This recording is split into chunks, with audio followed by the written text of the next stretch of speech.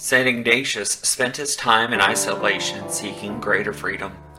There is an opportunity to find in our current tomb a new path to freedom. Welcome to the Spiritual Father Podcast. I am Father Adam Carrico, and this homily was recorded on March 28th for the 5th Sunday of Lent, 4 p.m. Vigil Mass at Ascension Catholic Church, Louisville, Kentucky. As always, thank you for listening. Enjoy. On the day when I received the sacrament of confirmation, 24 years ago or so, I presented to the Archbishop the name Ignatius of Loyola. He was the saint that I chose for my confirmation saint. He was the saint that struck me, the case may be, as a saint to choose. I had gone through a book of saints and had come across this saint with a weird name from a place I had never heard of, and his story interested me. And so I chose him, but as the years have gone on and my vocation more clear, I've come to recognize that he chose me just as much as I chose him. One of the things that struck me, and I use that word quite literally, one of the things that struck me about St. Ignatius of Loyola is that he was a soldier before he became a priest and was struck in the leg by a cannonball. He was in the Spanish army and he was fighting the French in the Pyrenees Mountains in between the two countries, and he was struck in the leg by a cannonball. The leg wasn't severed.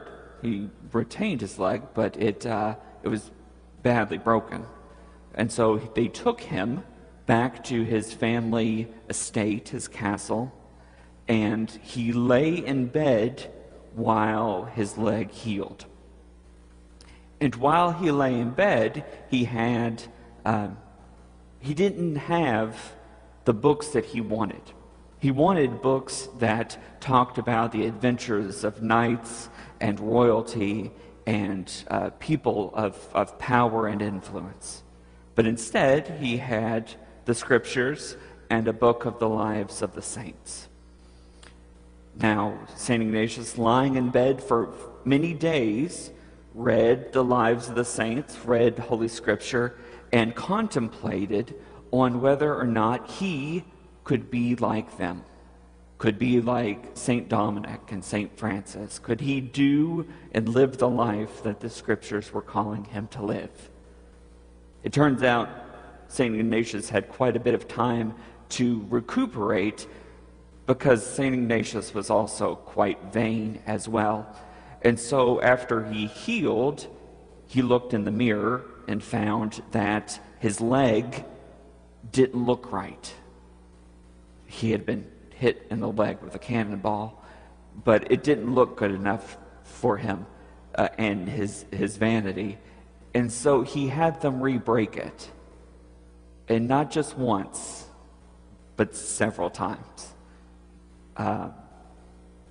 Both of us are quite obnoxious, I guess. I don't know, or honoring. I don't know how to necessarily put it. But when you get an idea in your head, he was going to do it. And he was going to see his leg healed the way he wanted it to heal. Imagine that pain that he experienced. Imagine the many hours that he spent in that bed, in that lonely place where he had few visitors and only so much to do, and yet he was insistent on his leg healing the way he wanted it to heal. Thankfully, he gave up on that.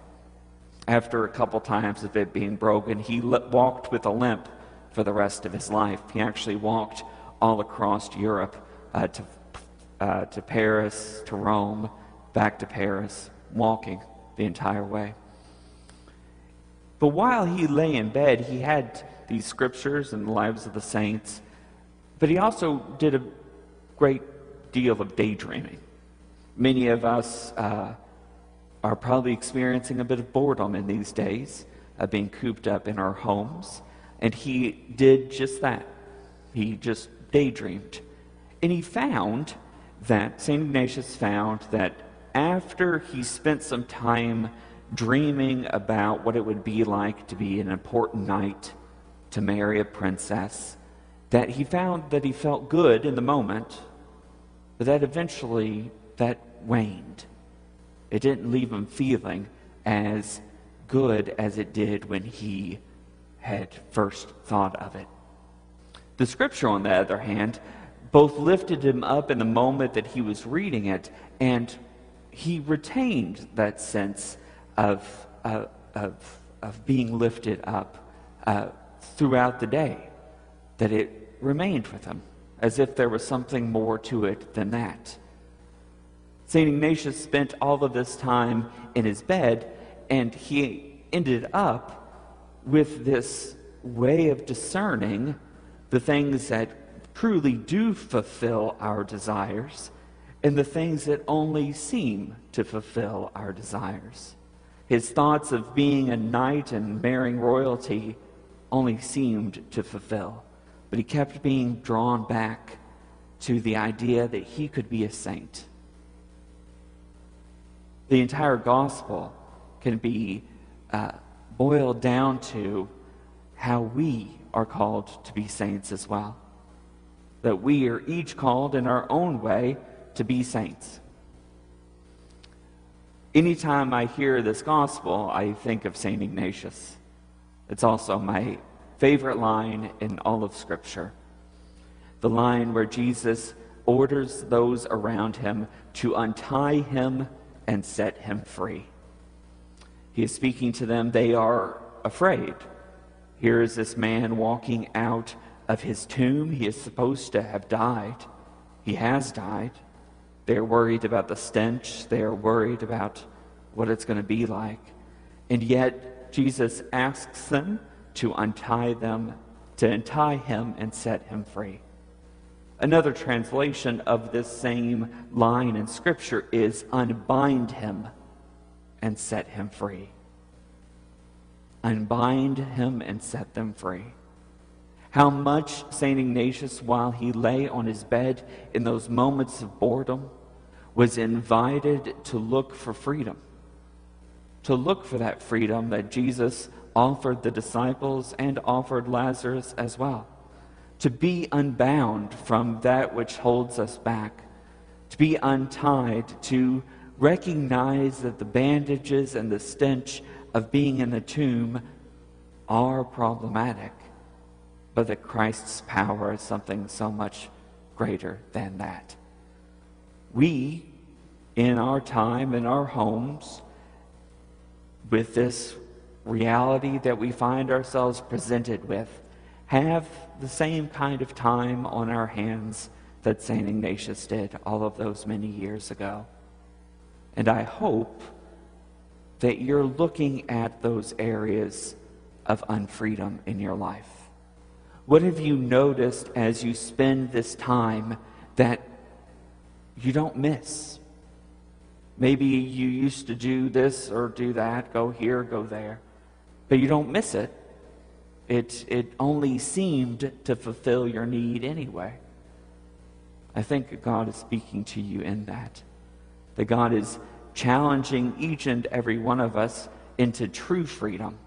A freedom that's not easy, a freedom that has wounds, has bandages, has maybe even a bit of stench, but that we are called to help one another, to unbind those areas of unfreedom, and to be set free.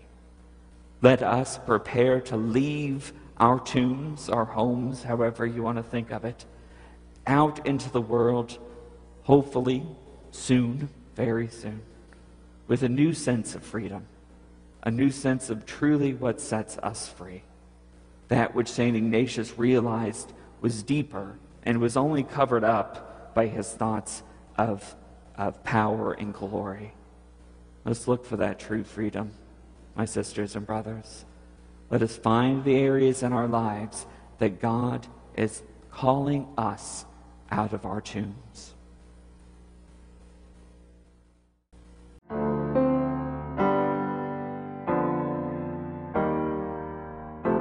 hope you have enjoyed this homily and have gained something from it. For more from Spiritual Father, please visit spiritualfather.org, where you will find other homilies, blog articles, social media posts, as well as links to various projects. Thank you for the support. May our Lord and Savior bless you this day and every day to come.